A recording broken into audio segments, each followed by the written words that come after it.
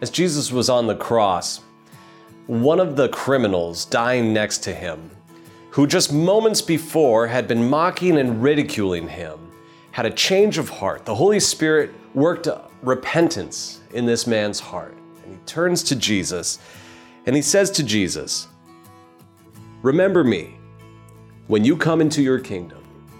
And Jesus said to him, "Amen, I tell you, today you will be with me in paradise."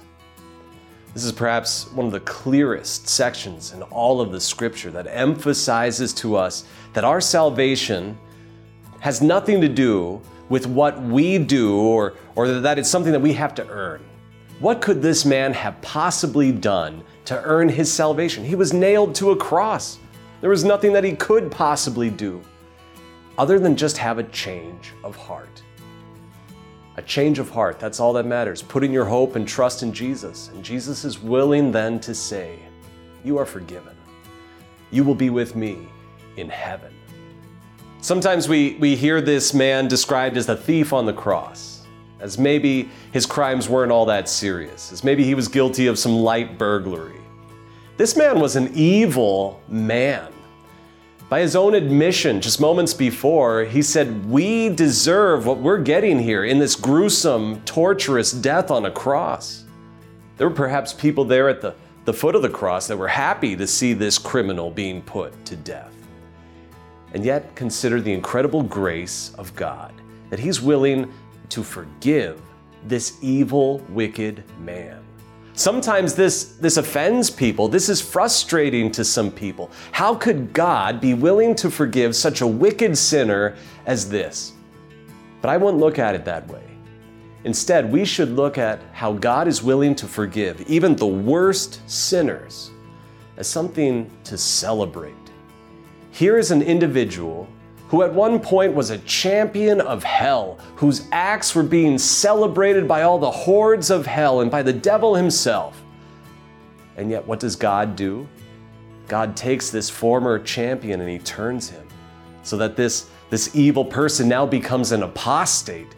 He's a traitor to hell, and he now becomes one of God's saints. Not because of anything he has done, but because of what God does.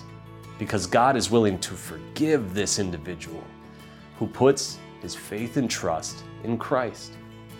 That's something for us to celebrate, something for us to rejoice in, something for us to see is also what happens for us. We're guilty of sin, we're guilty of evil, and yet what has God done? He pulls us from hell, he forgives us through the work of our Savior Jesus. Through Jesus' life, his death, his resurrection from the grave, we now stand before God with our sins forgiven. He calls us his saints. And what Jesus says to that thief on the cross, that criminal on the cross, he now says to you, "You will be with me in paradise." Maybe not today, but it doesn't matter. We're ready for any day that he decides to call us to be with him. This is the confidence that we have in the grace and the forgiveness of God. Thank you, Lord, for giving us your tremendous grace so that even though we have sinned and done evil in your eyes, you are willing to forgive us for Jesus' sake. Amen. God's peace be with you. The goal of Peace Devotions is to share the peace of Jesus with the world. You can support our ministry by sharing these videos, praying for our pastors, and donating at els.org/donate.